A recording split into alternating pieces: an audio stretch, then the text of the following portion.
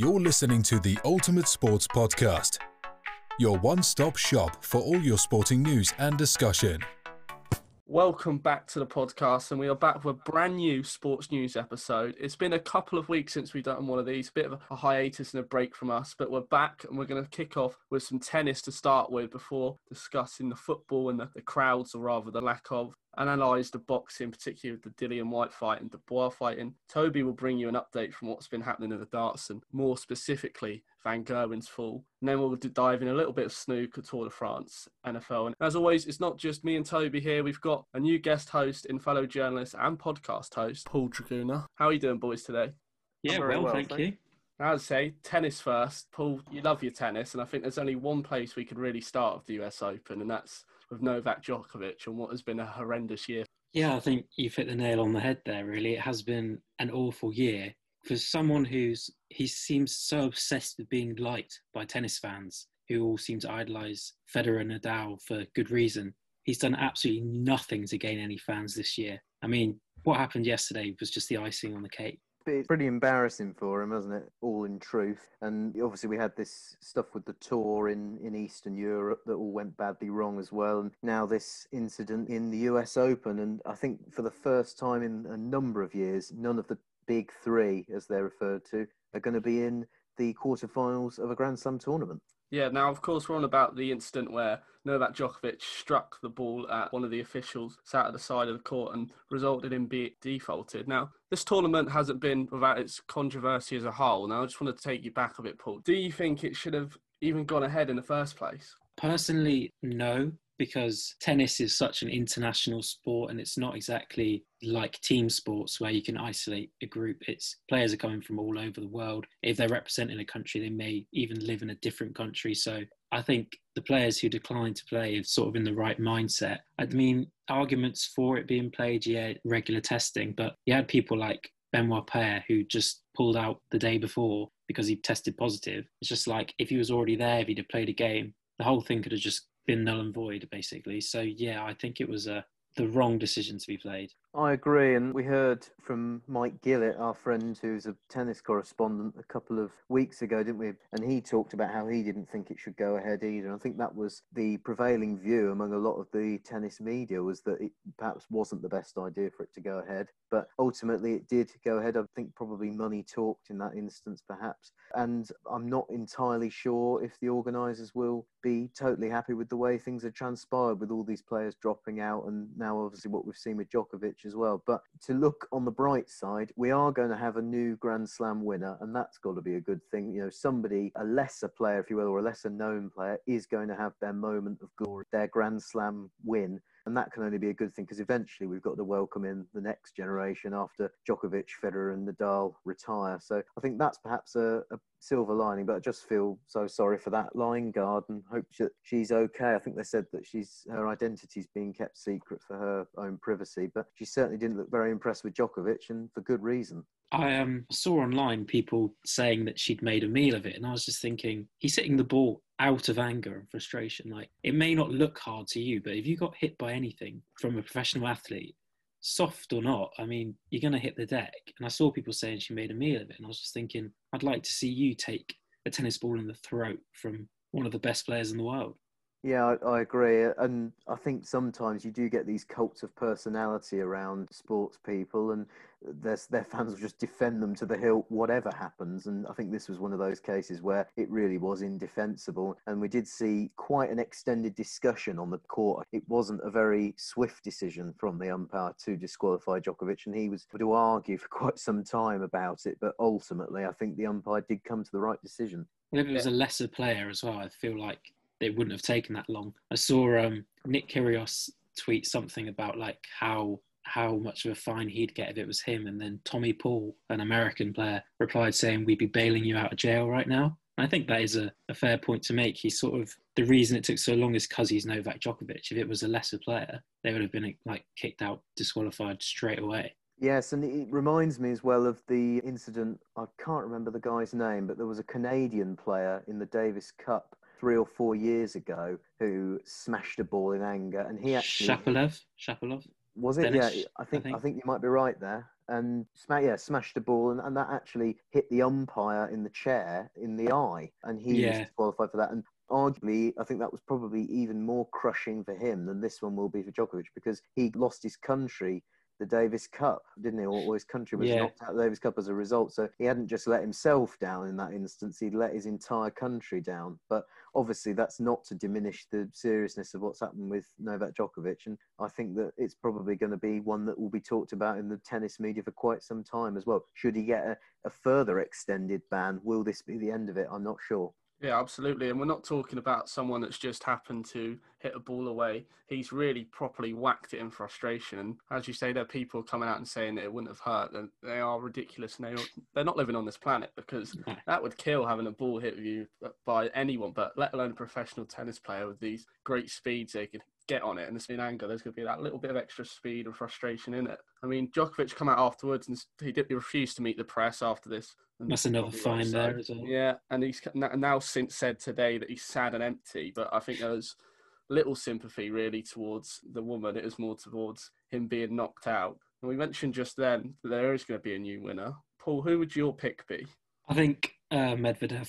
I'm going to go with. I think he had a good year last year. I mean, there's a lot of guys that threaten to be the next big thing, and I think his stint at being the next number one kind of was the most realistic, where I thought, yeah, you know what, I could see him going on to dominate. But then obviously you've got Thiem as well, who's I think one of the only other guys who's been in a Grand Slam final. So I think between those two, I'm unconvinced on Zverev. I think he's a bit hit and miss, and I would quite like to see Felix Auger-Aliassime do well, but I don't think he'll win it. I think it's too much for him right now.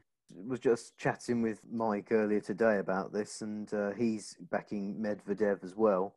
And just looking through the odds, Medvedev is the favourite, and I can certainly see him going all the way. For a sort of player who's flown under the radar for a long time, that would be great to see him have his moment in the sun. But I think Alex Zverev, Paul's not so sure. I'm also a bit ambivalent on him. I think he clearly got the talent to win a Grand Slam. He has won significant tournaments in the past, hasn't he? Did he win the ATP? Yeah, I think he did. Yeah, a couple of years ago. So he's obviously got the talent to do it, and he's still young. So I'd love to see him win it. Dominic Thiem, there are issues with him in terms of just getting over the line, and it's whether he has the stamina and the fortitude, perhaps psychologically, to get over the line. And I sincerely hope he does. There's been a couple of instances now where he's got to the final and he just hasn't been able to get over the line. So I really hope that this year is his year. And then, he talked about Aliassime, and I'd quite like to see him do it. I think David Goffin. He's playing Thiem today. Which, that could be interesting. And I think David Goffin has quite like to see him. He's out now. He lost to, funny enough, Denis Shapovalov. So it could be him. I mean, there'd be a certain irony about that, wouldn't there? About him having been disqualified previously for a similar offence to Djokovic. He would then profit from it happening to somebody else. Yeah, definitely wide open. And I think this is probably the most exciting Grand Slam we've seen in many a year as a result.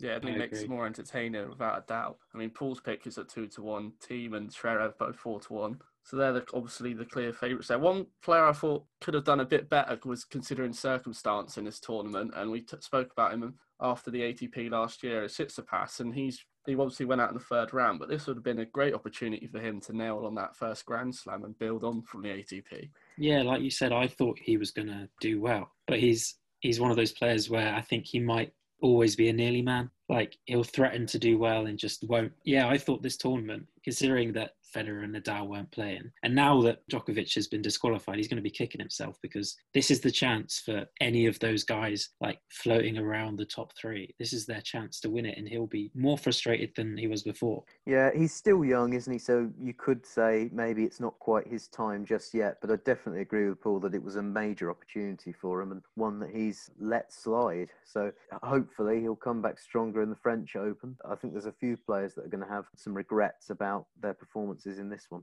Yeah, and then just on the Brits as well, of course, this is Andy Murray. He was coming back in this, and he faltered at the second round along with Dan Evans and Carl Edmonds did in the first round to Djokovic. It's not been a great tournament for the Brits, has it? Well, worth just mentioning Andy Murray and saying that in the first round, pretty ridiculous 5-set victory in the first round, came back from 4 sets down to beat Yoshihito Nishikora, who was the world number 49, so was actually ranked higher than Murray. So yes, he got knocked out in the next round, and that was unfortunate. But bear in mind, obviously, you've only got to go back 20 months to when he was getting very upset. There was lots of talk of retirement after he went out in the Australian Open first round. And obviously, he's come back, with his metal hip, and he's still fighting and still winning matches in Grand Slam tournaments. And I think that's great to see. He's clearly not doing it because for financial reasons. He's doing it because he loves the game. And I think that's nice to see.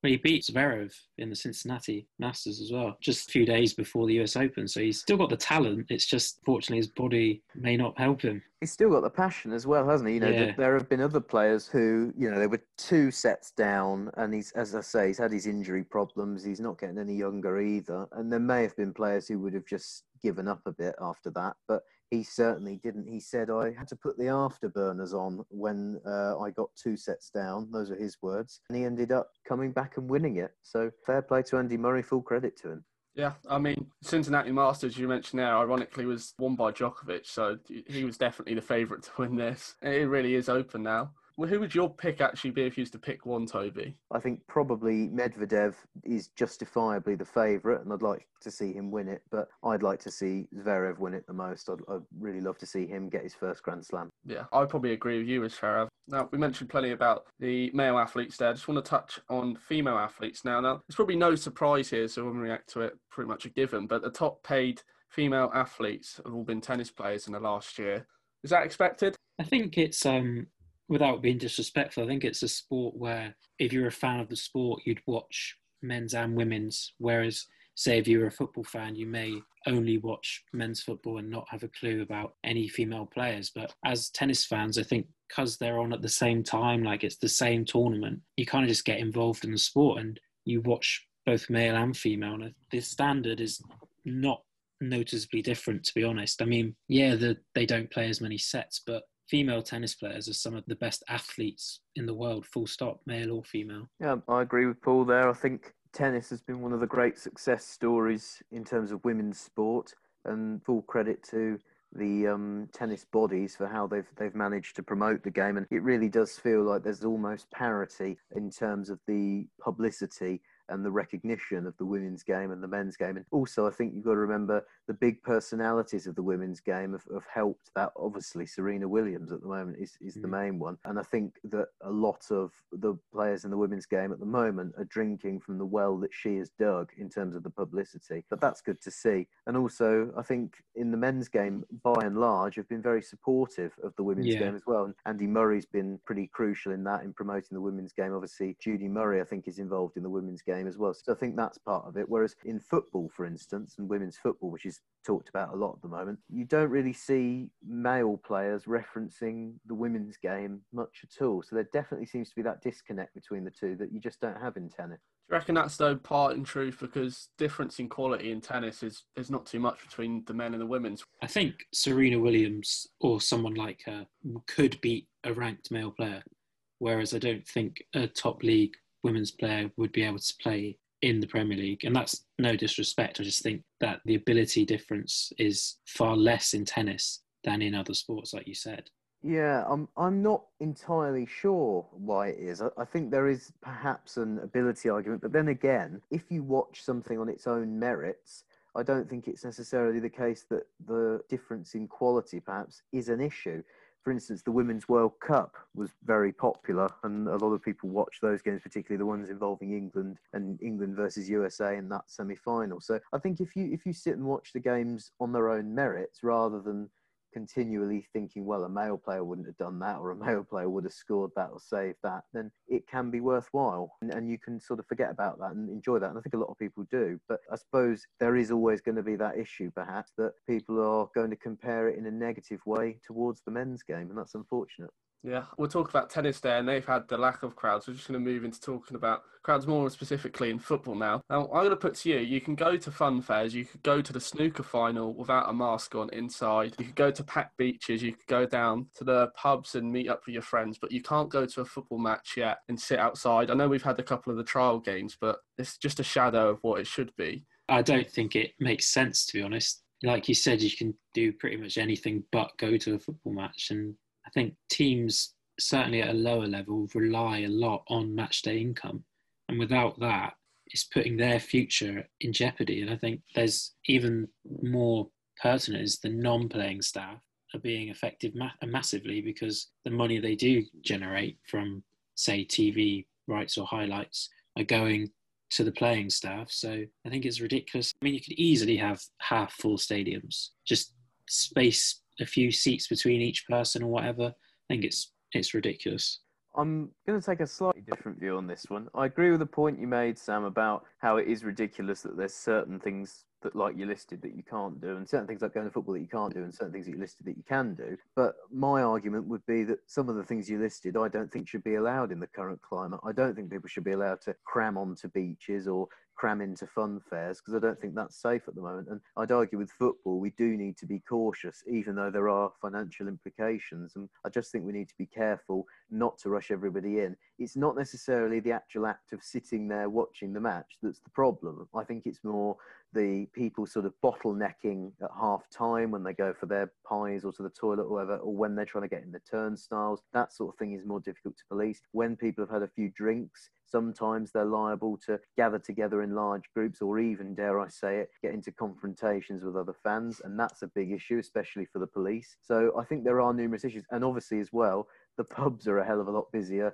during people are all around in football and after the game, before the game, and that sort of thing. So people crowding into pubs, I think, could be an issue as well. So I think the government are right to be cautious on this one, but I agree with you, Sam. There is hypocrisy there, and they need to do something about that. Yeah, personally, I've been pretty outraged about it. I mean, it's good that we've got the non-league sides there finally allowed to have crowds in, but it's still the League One, the League Two, the National League, they're still suffering, and even the Championship with the smaller clubs such as Wycombe, Luton, they're not going to do too well. You were saying, Toby, like the Carabao Cup, yes, they're losing money from going through to further rounds, and it's just ridiculous the amount of money that's being lost out. And I think the main comparison I like to make is with the snooker, the fact that you could go inside, you can socially distance in there. There's plenty of the audience at the final of the Championship coughing, none of them wearing masks, it was all fine, but we couldn't at the time go and watch the football outside when it was sunny.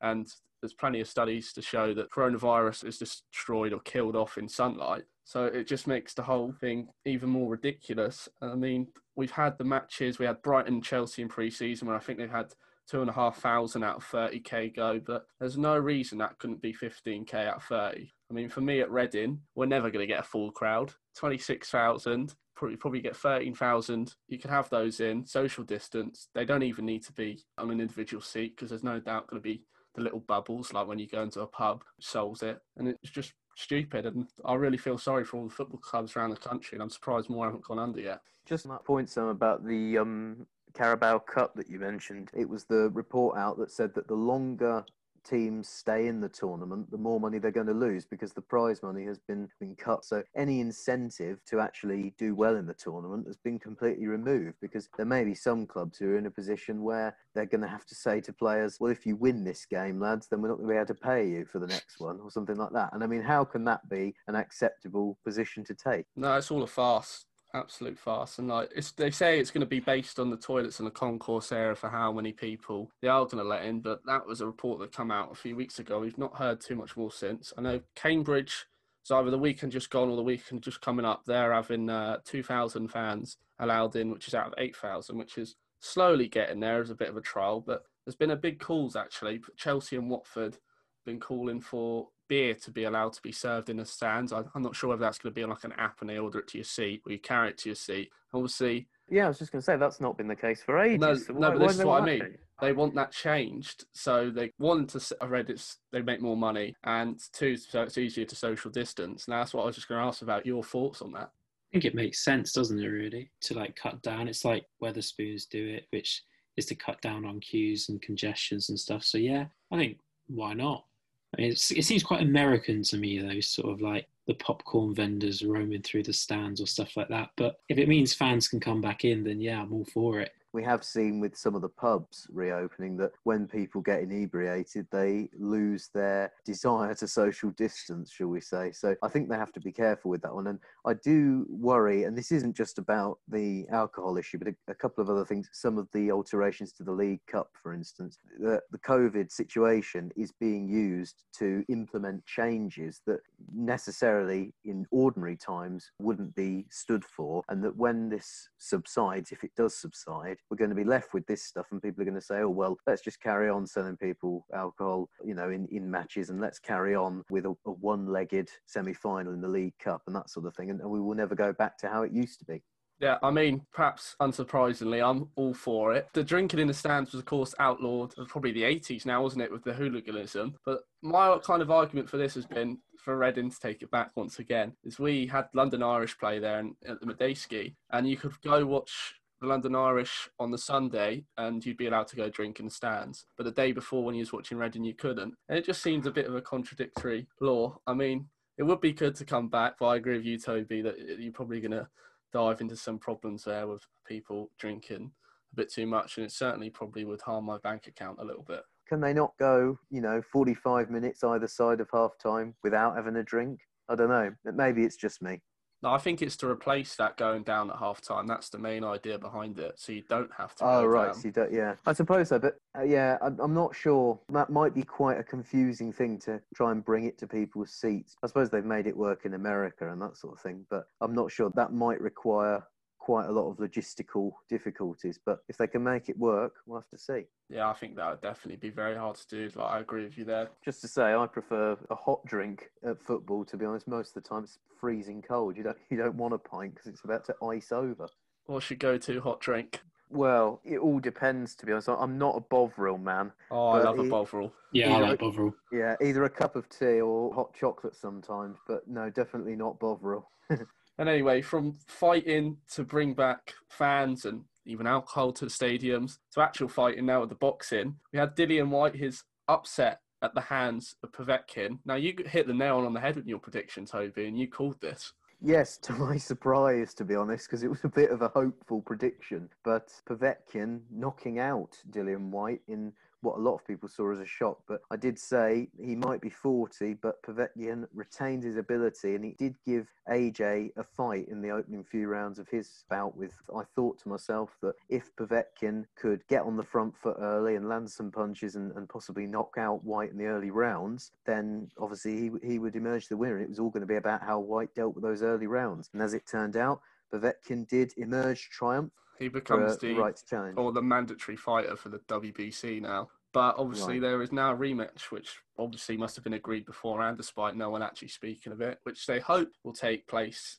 in around December, November time, which does seem to come around pretty quick. Yeah, obviously didn't go to plan for Dillian Whyte, and you do feel for him because he's always just been on the fringes of greatness, hasn't he? And if he'd have been around at a different time, then you don't know. He might have been the AJ of his era, but as it turns out, it's just a few times now he's walked into one too good. Yeah, it was a 5th round knockout, and as we say, it was quite an interesting fight. I was shocked by it to see him lying on the canvas there, because only the round before, Whyte got a few decent hits to the face, and Povetkin's corner looked like they were going to throw the towel in. He was stumbling around a bit. He just about clung on to get through that round, and then just had this one hit in the next round, which dropped Whyte, put him totally out of the match and shocked everyone. There was silence in Matchroom HQ. And you speak about Whyte being that potential next big fighter and never living up to expectation. One fighter that does look like he'll live up to expectation, I know one that you tend to admire, is Daniel Dubois. He had a low-key fight for him against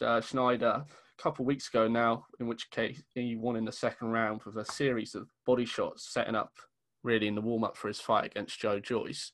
I was glad to see him get the result, and a pretty easy result at that. And hopefully it won't be too long before he's challenging for, one of the big boys, an AJ perhaps, or maybe could even be Dillian Whyte. Yeah, I mean, I think he would beat Whyte. And as I say, that fight there was 4 knockdowns in 200 seconds there, taking Dubois' record to 15 wins, 14 by knockout. Only one fighter has taken him all the way to points. But he's definitely going to be the next star of boxing once we've got past this AJ Fury Wilder stage, because they're all of a similar age and are aging out of boxing. And I don't really see anyone that's up and coming that can really dispute him at the moment.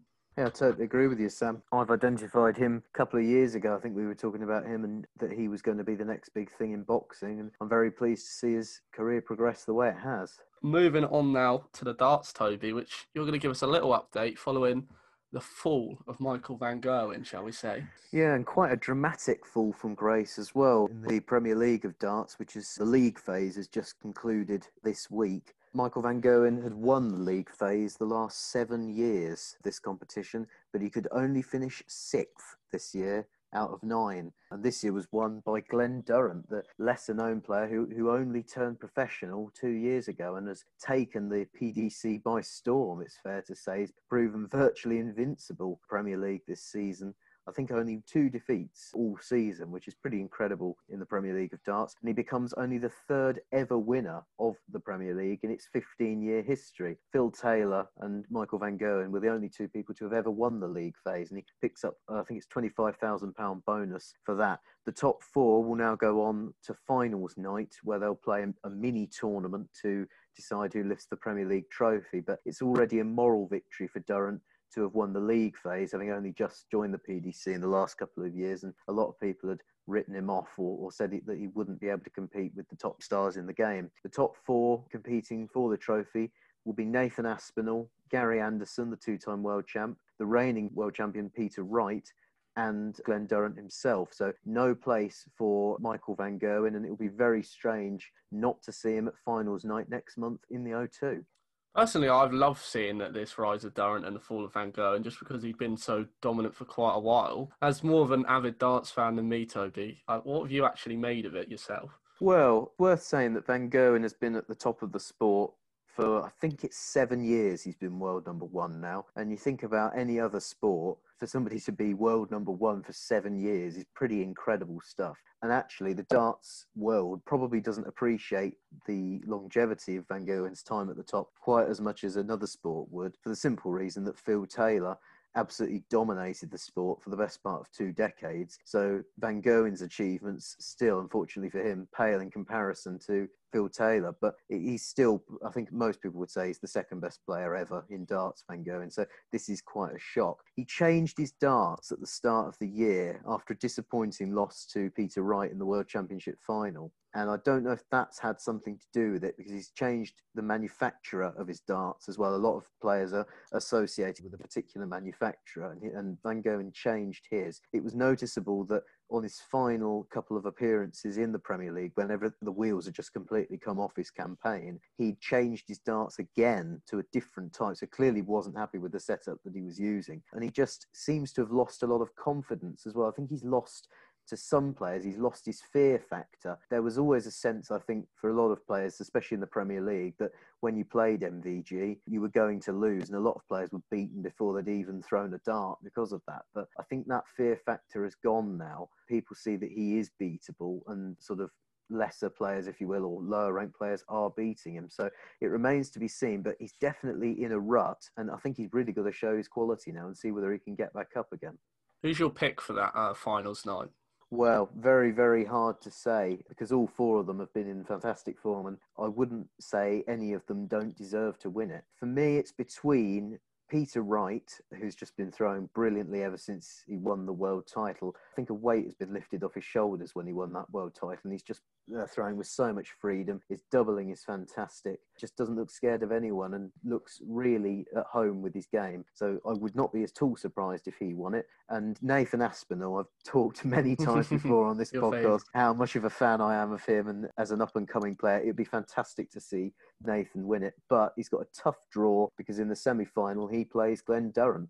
I don't think anyone would begrudge Glenn an opportunity to win it either. And Gary Anderson has won the Premier League before, so he's the only player, I think, in this 4 who has won it before, many years ago now. So it'd be nice to see him return to sort of an old glory as well. So you could make a case for all of them, but for me, it's Wright or Aspinall. Yeah, I mean, for me, I'm probably going to stick with Durrant. I've loved seeing this switch up to the PDC, and I want to see him just triumph. It gives a bit of inspiration to other players. Scott Mitchell, our interviewee, and he talked, didn't he, in his interview about recommending a mind coach to Glenn, and perhaps that's worked wonders. On the subject of Glenn moving from the BDO to the PDC, now I can't remember the exact player that said it now, but he's come out and claimed that the BDO is dead after they... Martin Adams. I knew it was someone big. Wanted to see what your thoughts on that were. Yeah, it's really sad what's happened to the BDO, actually, because this has been largely avoidable, and it's just been some financial strife that's been going on and internal arguments within who's running the BDO, and it's just been going on for over a year now with no sign of any sort of resolution. It's very sad because there's so many young players who come through the BDO before they get to the PDC, the Professional Darts Corporation. So I would say a significant number of the top players in the PDC originally started their careers in the BDO and then switched over. So without the BDO funneling that talent, I think the PDC will be worse off as well. So I think this is very sad. And obviously a lot of the darts that I grew up watching as a kid on TV was BDO darts as well. That was on terrestrial TV. BDO has always had a proud history of being on terrestrial TV. So it'd be bad for the BDO and bad for darts in general to have less darts on TV. I think it's a great shame. I mean, I'd like to echo everything you said there, particularly about it being on TV. That was the darts that I grew up as a kid watching, and if that wasn't now, I probably wouldn't have any interest in darts whatsoever now. I'll update a little bit on the snooker now. I won't go into too much detail as it was a little while ago, but I'm more going to discuss it just for the fact we have the segment of Ronnie O'Sullivan's controversial comments. He, of course, won the World Championship, beating Karen Wilson in the final, and which was pretty lacklustre final in the end. It was an easy whitewash for O'Sullivan, beating him 18-8, and Karen Wilson, I think, just bottled under the pressure, really lacked confidence. He even at one stage left the table early because he thought we were done for that session. But as I say, Ronnie O'Sullivan's comments that he's come out with this week, or that week, he was moaning about his cue action and claimed it was like trying to play the US Open with a free iron. Just one thing on the Crucible, though, obviously where snooker is played. With the whole corona situation, there's speculation that local venues and theatres might be sold. Barry Hearn's actually come out and said he would be happy to buy the Crucible should it go under. How much should we fear for like local venues like this? Not necessarily just the snooker, but how much should we fear for their future? It's worrying. I mean, they've been left dormant for however many months now, so it's not cheap to run a place like that anyway. So all those outgoings and nothing coming in, it is scary. And I think if you don't get fans inside places sooner rather than later, or at least heavy investment from, like, I don't know, benefactors or even the government sort of setting up a pot to keep these places ticking over, then yeah, I think there's a real worry that we're just going to have a lot of empty venues that can't afford to host any events. Yeah, I think we're in a very delicate place at the moment, and obviously the furlough scheme is still going on. So when that sort of stabiliser is removed from a lot of companies, I think some could struggle and some venues could struggle even more. Obviously, the club industry, I think, is particularly under pressure. I think it's nearly 250,000 jobs that are at risk there because obviously they can't still get people into clubs at all. So I think it's probably the same with a lot of these venues, and I do fear for it. And I'm sure that sport itself will survive, but whether some of these iconic venues will or not remains to be seen. Yeah, and further cost cutting, in part due to Corona, but in part due to being not deemed good value for money, is the BBC decided not to renew their licence with the Athletics, which was interestingly found out was their contract was worth $3 million a year. How do you feel on their situation that Athletics won't be on the BBC anymore? It seems a bit weird.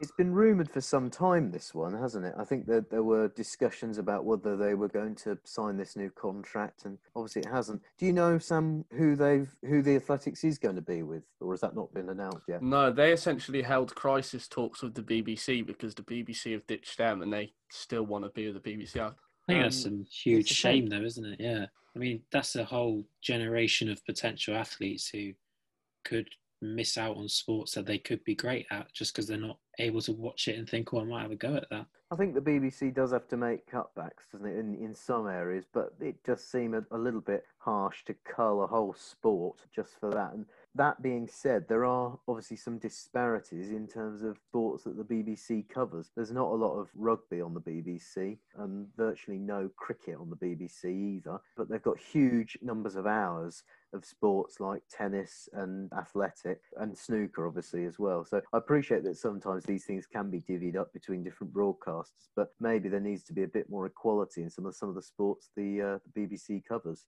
Do you think it has anything to do with the fact that the superstars of yesterday, with the 2012 Olympics, a lot of the British athletes there, and obviously Usain Bolt and stuff like that, we don't really have too many iconic athletes in athletics at the moment? We've got Dina Asher-Smith and there's a couple of female athletes, but other than that, there's not a lot of talent that's household names, is there? I think that's a fair point. I think obviously with the Olympics being in London, it was sort of, we were almost getting drip fed these athletes and all the money that went into their training and stuff, that they were bound to win. And I think the whole sort of campaign was to get them recognisable for the Olympics, so people knew who they were cheering on, and then them winning obviously was fantastic. And yeah, the honeymoon period of that is sort of over now, and you are right, I don't think many people would be able to name the GB athletes right now, and that is probably a reason why they've thought, oh, well, if there's not the names, no one's going to really tune in. Yeah, I agree, and I think it does come down to that lack of association, where sometimes the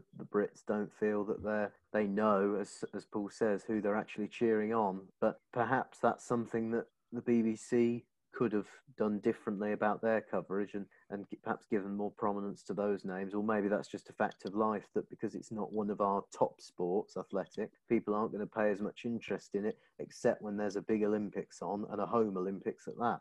Yeah, and where the contract has been dropped for the athletics, there's been a big contract in NFL as that's moving to Sky now on a 5-year deal. But we're going to touch on a bit of news to do with a player's contract here, Toby. You pulled this one up in the week. It was only a couple of weeks ago we announced that record contract for Kansas City Chiefs quarterback Patrick Mahomes. And now there's another huge deal in the NFL. You're going to have to tell me what his name is, Sam, because I haven't got it to hand. But I know it's a $140 million deal, I think, a year. The second biggest in NFL history. I think his name, I'm trying to find his first name. I know his surname was Watson. I think it's Deshaun Watson. Just to say on the NFL while you look that up, yeah, it's moved to Sky, hasn't it? Or it was always on Sky, but they've given it its own channel now, and they've really gone to town with the coverage. But also, live games are returning to terrestrial TV as well, which is good news for all British viewers. And Channel 5 are going to be airing Monday Night Football every Monday from 12 midnight for people to watch, and they've got a new highlight show as well on Channel 5 for people to catch up on. So that's good to see a more terrestrial sport, and sport returning to having a shop window on terrestrial TV again. And you'd have to say there's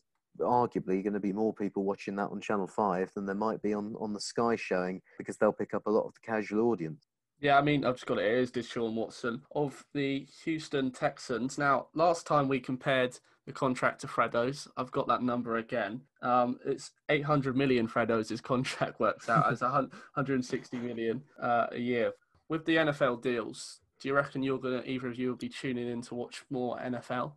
I'd watch a highlight package, I think, but actually sitting down and watching a game of NFL is a big commitment.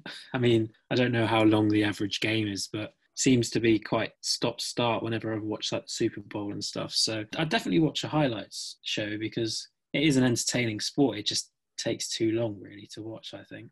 Yeah, I think I'm the same. I think because we're sports journalists and we pay more attention to how these things are presented and produced and covered and that sort of thing, I find some of the American and British actually coverage of the NFL is actually quite poor, and it can be sort of frustrating how they don't make it very exciting, some of the US channels. The exception to that is, I think NBC do Sunday Night Football, and they really go to town with the graphics and the commentators and everything, and they've got a sort of a guy who's been doing it for many, many years, Al Michaels, who does the commentary. They really make it into an occasion. So I might watch some of it, and certainly probably watch the Super Bowl, but I'm not sure if I'll be paying it too close attention. No, I won't be watching too much of it live. I agree with Paul, maybe some highlights, but to watch the NFL games, they seem, before you get into the idea of NFL, you think it's going to be quite fast-paced, quite exciting, but games are so slow and long, yeah. And I think that's just something that's typical of American sports. Like baseball's so much worse. There's no wonder they really aren't that popular outside the States.